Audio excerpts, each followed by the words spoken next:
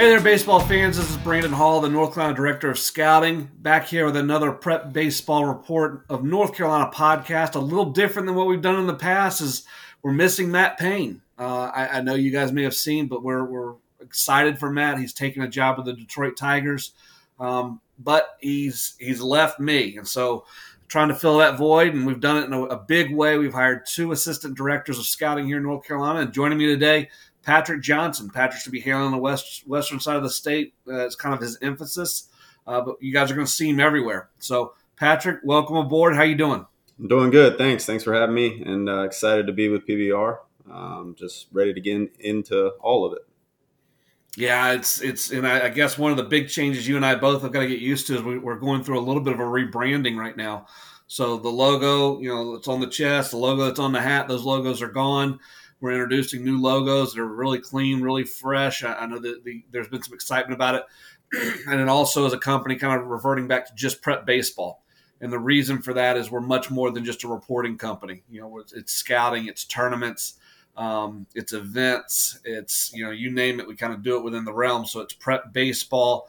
And then we have prep baseball tournaments, prep baseball events, prep baseball scouting, prep baseball junior college coverage. So that's going to be tough to kind of get used to too, because PBR just kind of rolls off the tongue. And I know you've been outside looking in for a long time. You probably still have that in your repertoire. I'm going to have to break that from you as we're breaking mine as well. Definitely. Well, let's talk a little bit about you and how we got you on board here in North Carolina. And obviously, I think born and raised in North Carolina. Is that right? Correct. Yeah, I was born and raised in Hickory. Went to St. Stephen's High School. Played there for 4 years on varsity, and then moved on to Chapel Hill. It's where I always wanted to play, so it was nice for me to get to go there. Went at a good time. We went to the World Series 3 out of my 4 years there, and I got to throw the first pitch in the new stadium. When they switched to TD Ameritrade. So, did you really? I didn't know that. Yeah, that was me versus Sonny Gray when we played Vanderbilt. So we were the first game, and we were the home team. So I threw the first pitch. Yeah, it was. You got to have a picture of that somewhere around, right? It's hanging up. My mom had it framed, and when you walk into my baseball facility, it's hanging right when you walk in. Yeah, that's pretty cool. It was cool. It was. They hyped it up and everything, and they had talked to all of us about what to do on the first pitch and everything like that. And, obviously they wanted the ball. Swing. Well, yeah. So it was Tony Kempis who I faced, and I kind of joked with him before the game, like, dude, you going to swing or not? And he was like, no, I'm not going to swing. Well, of course he swings, and, they had told us, don't throw the ball to fans, don't do anything. And of course, foul ball down the third baseline, picks it up right into the stands, and you could just see the look on his face. He was like, oh man, I can't. But, yeah, that was cool. That was fun. Yeah, it's something I'll never forget. Did you play in the old Rosenblatt too? I did. We were there in 2008 and 2009, and then we missed out in 2010. Okay, so what was the difference between the two atmospheres? Obviously, one's a new stadium, new dugouts, plenty of room, big league setting. The other one was really a minor league setting. Probably a little more cramped, but was the atmosphere different in the two stadiums? I'll tell you the biggest thing definitely was the atmosphere. When you went into the old Rosenblatt, there was only one street. There's only one way to go in, and I remember first game going in, we were playing LSU, and there was I don't know, I'm going to say 500, but could have been more, could have been less. Just LSU fans. When we got off the bus, they lined up. That's how we had to go in the locker room. And, it was just one street. Everything was on it. But, TD Ameritrade was awesome, too.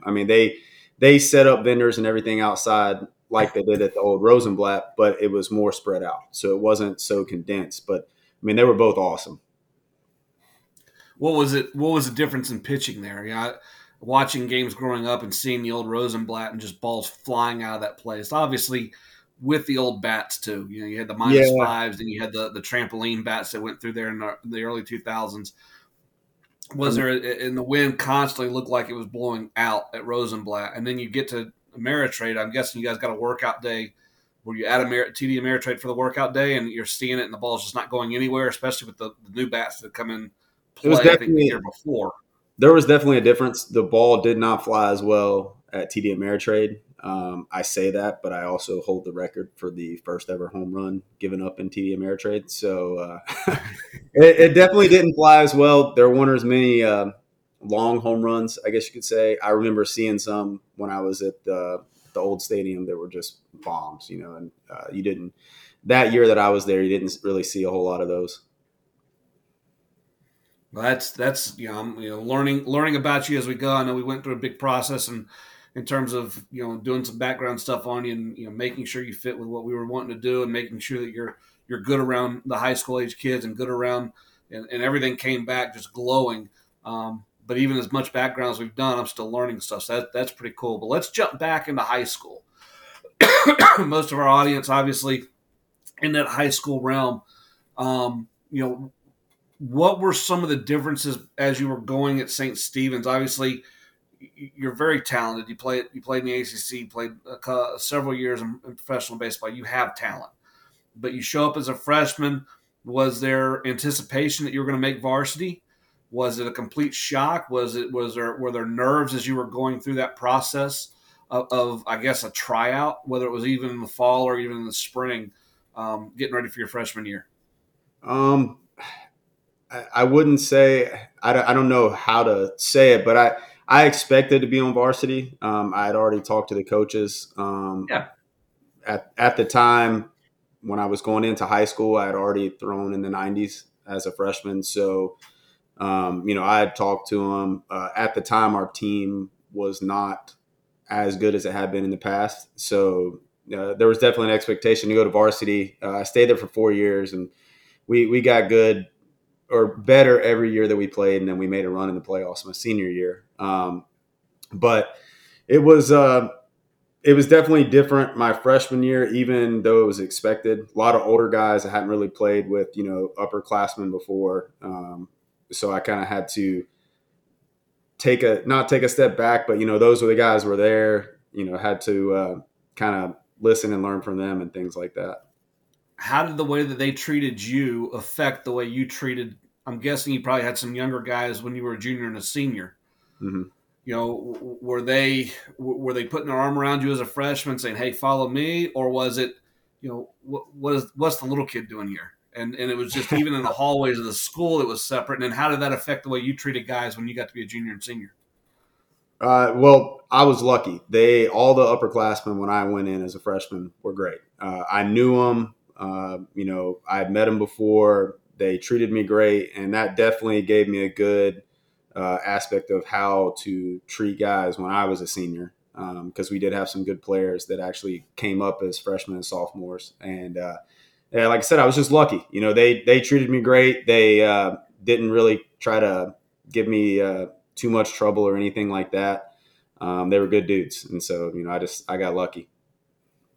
And you talked about making a run in the playoffs. Was that your senior year? It was, yeah. That was our only year we made the playoffs.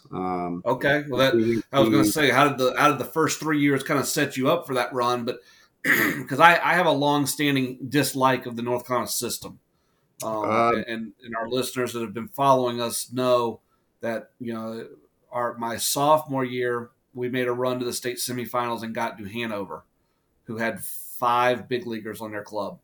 And they rolled into NC State, which was where we played. It was a single elimination, even through the semifinals. At that point, they rolled in there with 2 buses of players. I mean, I think they had a small army in the dugouts at Doak. And we had a bad first inning, and we made it a game after that, but we lost, and they went on to win. And Trot Nixon and Fletcher Bates, and the third baseman, I forget his name, but he set the national hitting record for consecutive games and batting average and home runs in the game and home runs in the year, and they were loaded. We turn around our junior year, we return everybody. They still had 3 big leaguers, but they had lost Trot. So we're thinking we got a chance. We're ranked number 1. They're ranked number 1 in the country. We're ranked number 2 in the country most of the year. And we get a team out of Fayetteville in the first round throwing a knuckleball guy. And he's walked like 16 hitters per 9. And he threw 80% strikes against us throwing knuckleballs. And we skied 6 or 7 balls that had a chance to get out that didn't, and I think we lost 2-1 when our year's done. So I despise this single elimination system, especially when you look at South Carolina and you look at Georgia, and they have the exact same number of teams. and they get done in the exact same number of weeks as our system does. So, Yeah.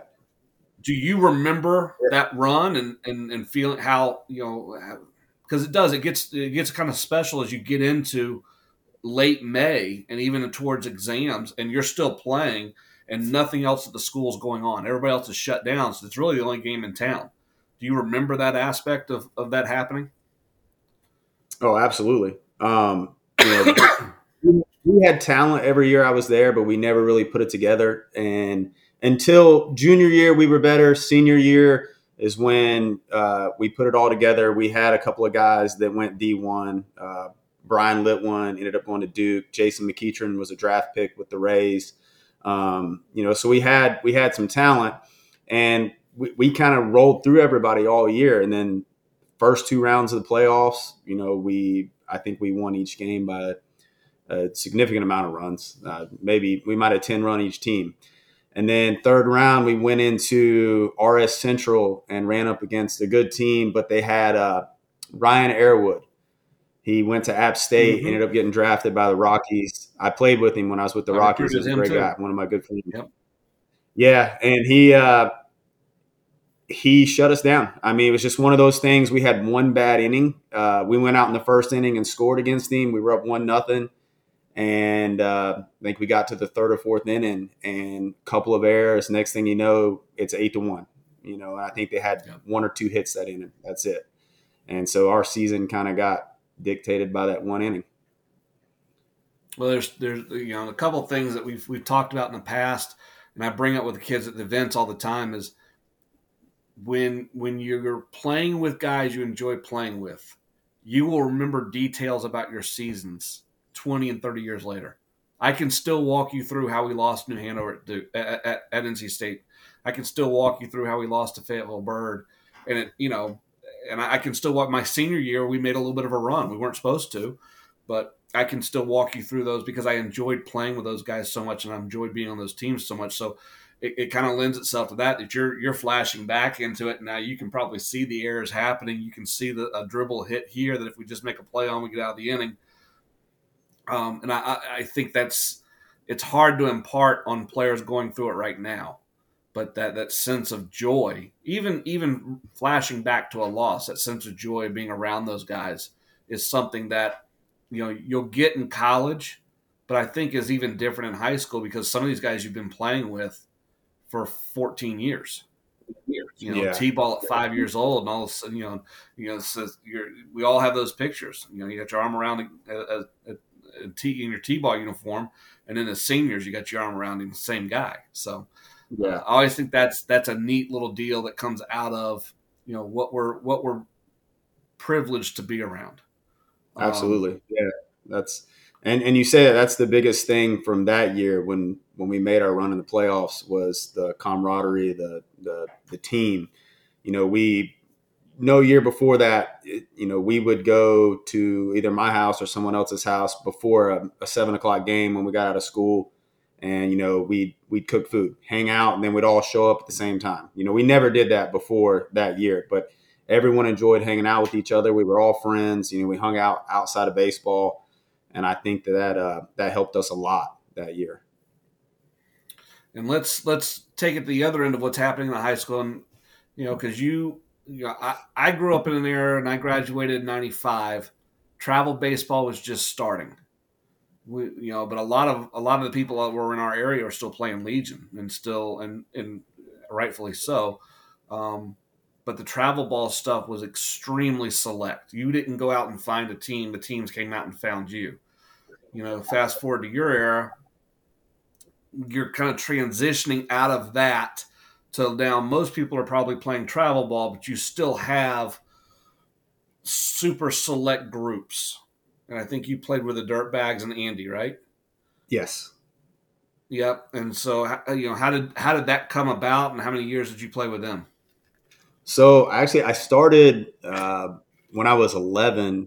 I started travel ball with the Catawba Valley Storm, and then the next year, we were playing in some tournament, and a guy out of Georgia saw us play, and he recruited me. Like you said, they would come find you. He recruited me to play on his team for that year, and they were out of like the East Cobb area. So I played with him the next year, and then I played at East Cobb for a few years after that. Ended up playing on the East Cobb Astros with the owner, Gary Baldwin. Played with some great dudes. Jason Haber was on that team, a couple other guys, Hunter Morris. And then the year after that, I moved closer to home instead of being in Atlanta, and I started playing with Andy. And that was probably my funnest time was playing with the Dirtbags. Love the way they play baseball. Love the attitude, the atmosphere. AP's awesome, and played with some great guys on that team too. We had a lot of talent. All right, little technical difficulties, and we're going to slice this thing together. So you may not even realize this is what we're going on, but I bet you see that Patrick's pictures changed a little bit. We're going to keep this thing rolling and start talking a little bit about your transition into college. That transition of college coaches really starting to go after freshmen and sophomores, higher level Power 5 type programs, I think was a little bit after you. So Yeah. did the recruiting process really kind of pick up? Was it your junior year, your senior year? And how did you go about that process? Yeah. So I had some interest in things like that when I was an underclassman, but for me, it was really my junior year, junior high school season. They recruited me, started talking to me. I did get a few offers, but I didn't really get any. I didn't get flooded with offers or bigger offers until my junior summer. I went to a big tournament, did really well, and then the very next day, I started getting interest from tons of schools and started getting some offers that I was interested in and things like that. But it was definitely my junior summer is when it started. I mean, like you said, though, you see it now. Eighth graders, freshmen, they're getting offers and committing early. But no, it was nothing like that when I played. Junior summer for me is when it really started. Yeah, and the NCAA's come in and kind of overhauled that a little bit now, and really they basically cut off communication until you get into your junior year. So it's changed in the last 2 years. I'm sure it's going to change again because you still got to deal with the transfer portal now. But that was kind of that heyday. You actually got a chance to go see a guy play 3 or 4 times. You got a chance to, because I remember going and watching you in high school and then trying to travel and obviously check on you, but checking on some of your other teammates. And you felt like you got a pretty good feel for who guys were. And the transfer process wasn't you still had guys transferring because you still had schools that were over recruiting a little bit, but it wasn't this mass haul of players every year because we felt like we had a pretty good feel for who our freshmen were. We'd seen them play 4, 5, 6, 15, 20 times over the course of a couple of years. And Right. so, with you showing up, Chapel Hill had a pretty good feel. Here's what we're getting. Right-hander with arm strength that can spin a breaking ball. Pitchability. He's in the zone, but we still got to learn some pitchability and learn some things like that. He's got a chance to get out as a freshman in the bullpen just because he's got arm strength that he can spin it. The rest of the stuff will develop, and he'll kind of has a chance to turn into a starter for us. And that was kind of the book. I actually, still have some of my scouting reports from back then a little bit. Not everything I would like to have. I would have wished I would have kept a few more things, but those types of things, and trying to project guys out. And then it got into, I saw a number, we're making an offer. He touched 91. Here's the offer. I don't know what he can do. He had a good day. And so it changed. Obviously, a very good career at Chapel Hill, 3 trips to Omaha. That probably speaks to itself, but then it lends itself to getting a chance to go out and play professionally. Talk about that transition a little bit from college baseball to professional baseball, and not just from a standpoint of the hitters are better and travel and playing every day, but from a standpoint of, trying to take care of yourself. And are you really on a team, or is it more individual based in the minors? It was hard. I got drafted as a senior. My junior year, I got hurt in the regionals, and so I missed out on the draft that year. So I went from North Carolina, where we're taking care of anything you need, state of the art, everything, meal plans, it's all there for you, all handed out. If it's over a certain amount of hours, we're flying. staying in nice hotels. The buses are nice. You get your own seats. Everything's spread out. And I ended up in Casper, Wyoming, my first year, in the middle of nowhere, taking 14-hour bus trips, eating when you can, trying to find a gym when you can, sleep when you can, and it was tough. I mean, I thought going from high school to college was hard, about learning time management and how to, make sure you study, make sure you get done what you need to, sleep when you can, get to practice, figuring that out. And then it was the process was all over again. You're competing every day. Everyone wants your job. Everyone's trying to move up. There is a goal to win games, but at the same time, everyone's goal is to make the big leagues. It's not as much of a team atmosphere as you would like it to be, like in college. And that was one of the things that I missed the most about it. I made some great friends, though. I mean, I still talk to tons of guys I played with in pro ball. And it was definitely a transition for sure. Like I said, I went from the top of everything, getting treated a certain way, to, not going to say the bottom, but you had to kind of figure it out for yourself. No one was Right. going to hold your hand. They weren't going to make sure that you went to the gym. It was, oh, you missed the gym 2 days. Well, we're gonna cut that out of your check, or whatever it is. So it was on you. You had to grow up, and you had to grow up fast. Um, and that was hard, but it was good. I learned a lot of things from it, and it helped me a lot. Because I did end up I got released with my first team I was with, and I ended up having to go play indie ball, and Okay. that was an experience. I thought, I didn't know anything about it, and then first time I went and played, I was thinking, like some lower level type of baseball. I was completely wrong. I had several former big leaguers on my team. Everyone was working harder than when I was in the minor leagues and organized ball. Because they wanted to get back. And then so after that, I did end up getting picked back up. I played some winter ball. Was with the Pirates not very long. I got Rule 5 to the Marlins, and then that's where I spent the rest of my organized career in the minor leagues. Now, you got a chance to play internationally too. Where all did you play there? Where's that at? Oh, internationally, I played. So 2015, I played in Venezuela in winter ball, and then after I got with the Marlins, I spent 3 winters in the Dominican Republic playing for the Gigantes, and I spent 2 summers in Mexico playing in Mexico City, and I love it. That international baseball was a ton of fun.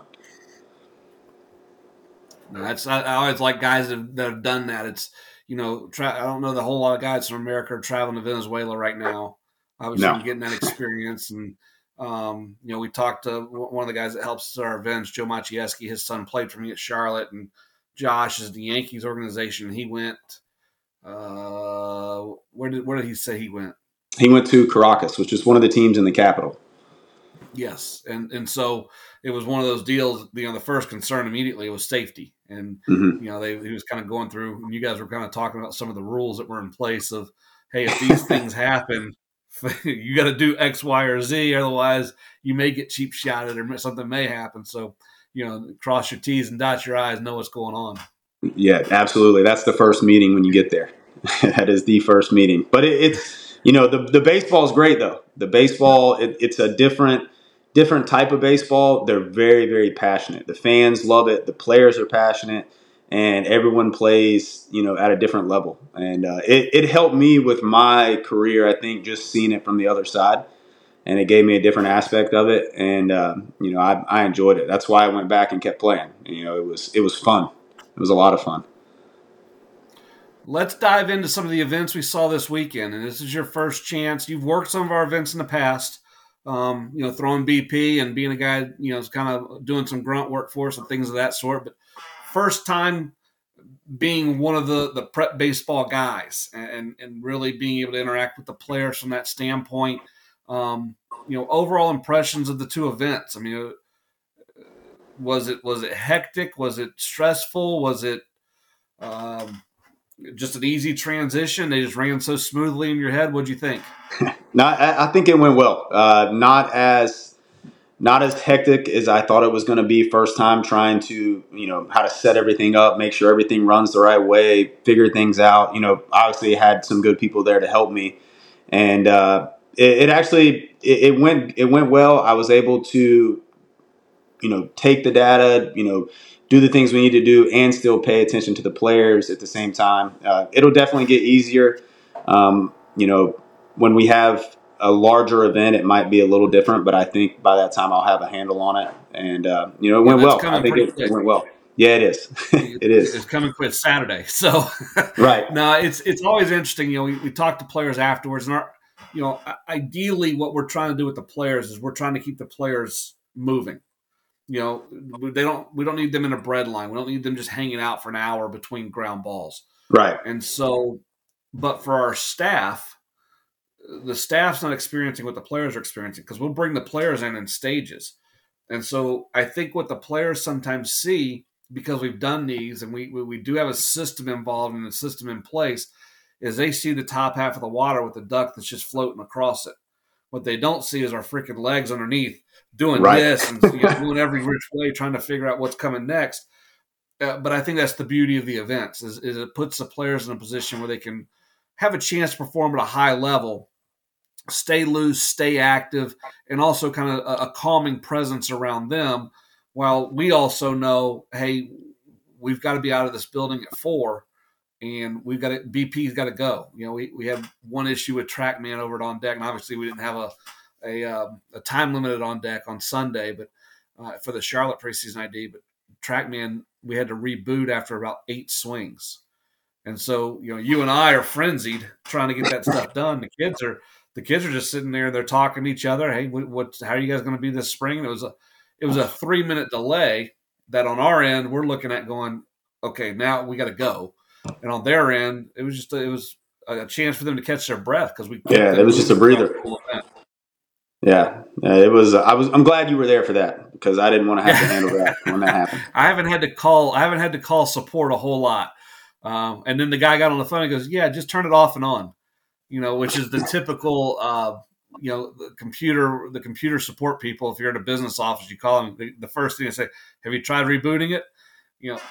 Just tell me what the fix is. Let rebooting it work. So let's start with Burlington, and just going through some of the numbers here, and we'll start with the pitchers. And really for our preseason IDs, we sometimes don't know what we're getting because the roster, it's a wide open event. You can have seniors, you can have eighth graders. We don't know what the talent level is going to be. A lot of these players we're seeing for the first time. But you start looking at some of the velocity and arm strength we saw, and again, it's January. They're still building into that process. Right. A couple names for me: Garrett Bird, Hayden Phones, Luke Haltom, Preston Smith. I thought Andrew Helfand threw the ball really well. Those are guys that we haven't necessarily typically seen at preseason IDs. And right out of the chute, bang, we're getting a glimpse at players that have a chance to, maybe play in our top prospect games, top underclass games, border battle.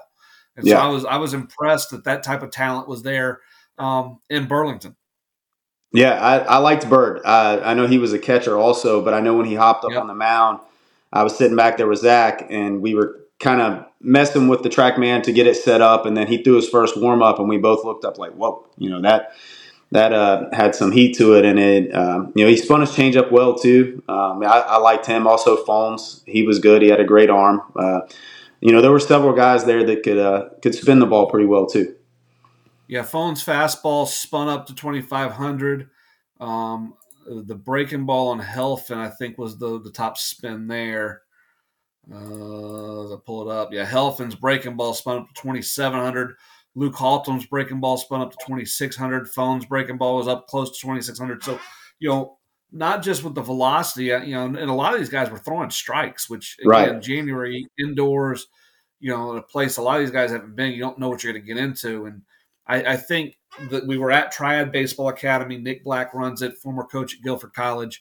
And I think the setup of the building and those guys having room to get loose, having the ability to move their bodies and get to a kind of a lather and a sweat and then throw the bullpen, I think relaxed them. And Oh. you've pitched at high level for being in an uncomfortable situation where you can't get through your routine affects what's going to happen on the mound. But I felt like that the Triad Baseball Academy, that space in there was just perfect. Yeah, it was good. Yeah, they definitely had plenty of room to get ready, and like you said, if you can't go through your routine, anything gets thrown off. Pitchers, us being creatures of habit, players, it kind of affects you. They did a great job. They had plenty of space, and I think that helped them a lot. Because they did throw a lot of strikes in that event down at Burlington, and sometimes you see guys when they know the radar's back there, it's going to be put on. They're kind of getting out of themselves and doing more than they need to, but they did a great job.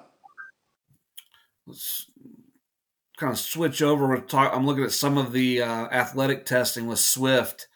We had three, really four jump at the 30-inch height. So vertical jump, anything over 30 kind of stands out with what we've seen at these events with the jump mat that we use. Hayden Fones was one of the pitchers that was up there. And then we had three position players, right in that 29.5 or higher. And you start looking at how that correlates. Two of those guys are below 4 seconds in their 30. The other two were just below 410. So, it's kind of translating, the ability to get to top end speed, the ability to be explosive off the ground. And for Hayden, the guy that's got a chance to spin the ball, is probably putting some ground force into what he's doing as he's starting to leverage himself down the line to get to the plate. Any of the position players, hitters that kind of stood out as we were going through? I know you were running blast and kind of head down with that, trying to get used to it. But I think there were a couple guys that their BP made you take notice because it was loud. Yeah, there was definitely a few guys. Like you said, I didn't get to watch as much as I wanted to. It was first time doing the blast. I had a couple issues with it. There were definitely a few times that a guy took a swing while I was putting the cap on, and I looked up and I was like, whoa, that was hit hard. That had a different sound to it than what I've been hearing all day. Trying to You pull up the mentioned blast Bird, over. behind the plate and on the bump. Bird led all exit velocities at 97.9. But I think the number I always kind of look at is, okay, where's the max exit, but then where's the average exit? How many times are you Right. really getting on the barrel, especially in BP, especially with Borowski throwing, because he's going to be right there. He's going to figure out Yeah. where you like it. He's got a chance to kind of groove it. And, Bird, Gavin Jackson was 96.3, but also carried almost a 90-mile-an-hour average. Hayden Fone swung the bat well. Preston Smith swung the bat well. Some names here. That Hudson Tuttle was one of our guys that had a good vertical jump that translated again to some explosiveness with the bat. He's only a 27 out of Reagan. He was the catcher that threw the ball really well too. Right. So Hudson Tuttle, 2027 out of the crouch was 79 miles an hour. And again, the catchers in this event, it was a great space for everything. The catchers had the full 127 feet to throw. The only thing we warned them about was they didn't have netting across the roof. And so we were worried about hitting a sprinkler head, hitting a camera. And we asked those guys, hey, we're going to build from the ground up. And trying to get them comfortable took a while. I felt like our pop times we got were really solid. But those guys were willing to work with us. And No, yeah, they I did a thought good the job with catchers that. as a group were good. Yeah, they did a good job with that. They made some good throws Yep. in the surroundings that they had with the ceiling and stuff. They were on the money. We transitioned on Sunday, so that was Saturday's ID. Sunday's ID. We're in Charlotte. It's a home game for me. It's basically a home game for you. Right down the road, lot closer than going to Burlington. And Jason Hill, who runs on deck, has been a friend of mine since I moved to Charlotte, and I got a chance to coach with him at his alma mater at Charlotte. Beautiful facility that opened up, allowed us, again, a lot of space to move these guys around, a lot of space to let them get loose and to stretch their arms. And again, we'll start with the pitchers because that's what we started with on that day. We had some guys show up and throw really, really well. Yeah, we did. Luke Snell threw it well. He was up to almost 86. Spun the ball well. He was around the zone. It had movement on his ball. Morgan Jones He's spun his a breaking ball. 2026 too, and I'm looking at his profile now. I screwed his picture up, so I got to redo his picture. I'm going through some of these, looking. I'm going, oh, that wasn't good. But yeah, Snell jumped out. Vaverica could spin the ball a little bit. Yeah, Morgan Jones could spin it. It was good. It was really six guys that threw, but it got the day off to a good start. Because but the way they were set up, there were cameras in the workout facility, so the lobby is sectioned off. The lobby had the Chiefs game on, so my wife was happy. And then everybody that was coming in for the infielder outfielder section could watch the Chiefs game. But right next to it was they had the cameras on all the guys that were working out through the bullpens, and I think that kind of gives those guys a little bit of a calming relaxation when they're starting to see some of those guys performing well at that point. We transitioned to the hitters, and there were a couple of hitters that stood out as well. We got a chance to open up the big cage, let the ball fly a little bit. Anybody that stood out to you from a standpoint of being in the box? Well, just hitting wise, Brady Marshall, he had the top exit velo. He was up to almost 97. He He's a averaged Tennessee, around yeah, 88. He Tennessee swung it commit. well. Yeah. Morgan Jones, same thing, athlete. He was 95, averaged around 89 with his exit velo. With that space, I think having the open cage, they did a good job that day. They could kind of see the ball travel. A lot of guys swung it well. Jackson Taplin, 27. He had a 92 exit velo. There were some guys there that did well. And I was impressed too. It wasn't just max efforty. Can I get the barrel to it? There was some looseness. There was length through the front, not through the back. They were flat. They weren't trying to do too much with the ball. There were some guys that had some, what I like to call it, they were hitterish tendencies. Things that I think will carry over from BP into live game action and give them a chance. You look at some of the TrackMan numbers and compare them with the blast numbers. And you're right. The first guy that kind of stood out was Brady Marshall, and there's a reason he's committed at this point. And really physical lower half, really physical forearms. I think his first round he was a little bit jumpy, but his second round, I remember making a comment to him. I think his last 6 swings went something like 96, 97, 94, 92, 96, 95. I mean, it's just bang, bang, bang, bang, bang. Ball's just rocketing through the cages. And, it's one of those things, too, that we have to take into account. It's still early. It's still January. And then they're facing a guy that most of these guys, I think maybe only 2 of these guys have ever taken BP off of before with Jay Hill. And so it can take 3 or 4 swings. It can take a round before we're really able to say, okay, what's that swing really doing? And I thought Brady, I thought Nolan Winnick, Will Lavender, Wyatt Spencer, I thought their second rounds were extremely impressive in the way that they kind of relaxed themselves, got back to some basics, and really started to drive the baseball and give us a chance to put a good evaluation on them. Yeah, I would say the second round for most guys was a lot better. I think they tried to do a little too much in the first. They got relaxed, got used to the BP being thrown to them, and then they were able to show what they could do. We're going to start rolling out numbers on both of those events. We're filming this on Tuesday. I'm trying to post on Tuesday. We'll see if that works.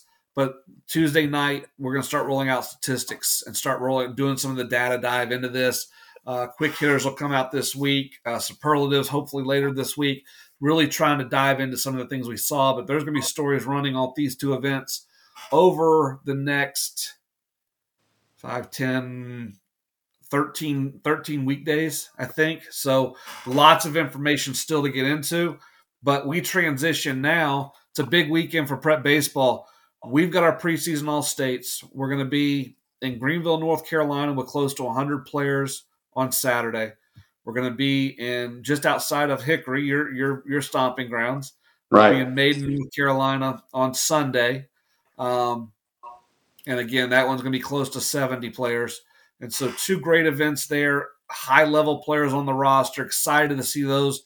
And then from a national standpoint, we have our Super 60. So you're a draft, the biggest winter draft combine event in the country is happening in Chicago. And there's going to be 3 players from North Carolina there. So we'll sit back and see as much information and get as much information out of Greenville and Maiden as we can. And then we'll be able to get updated from Chicago and how our guys did there.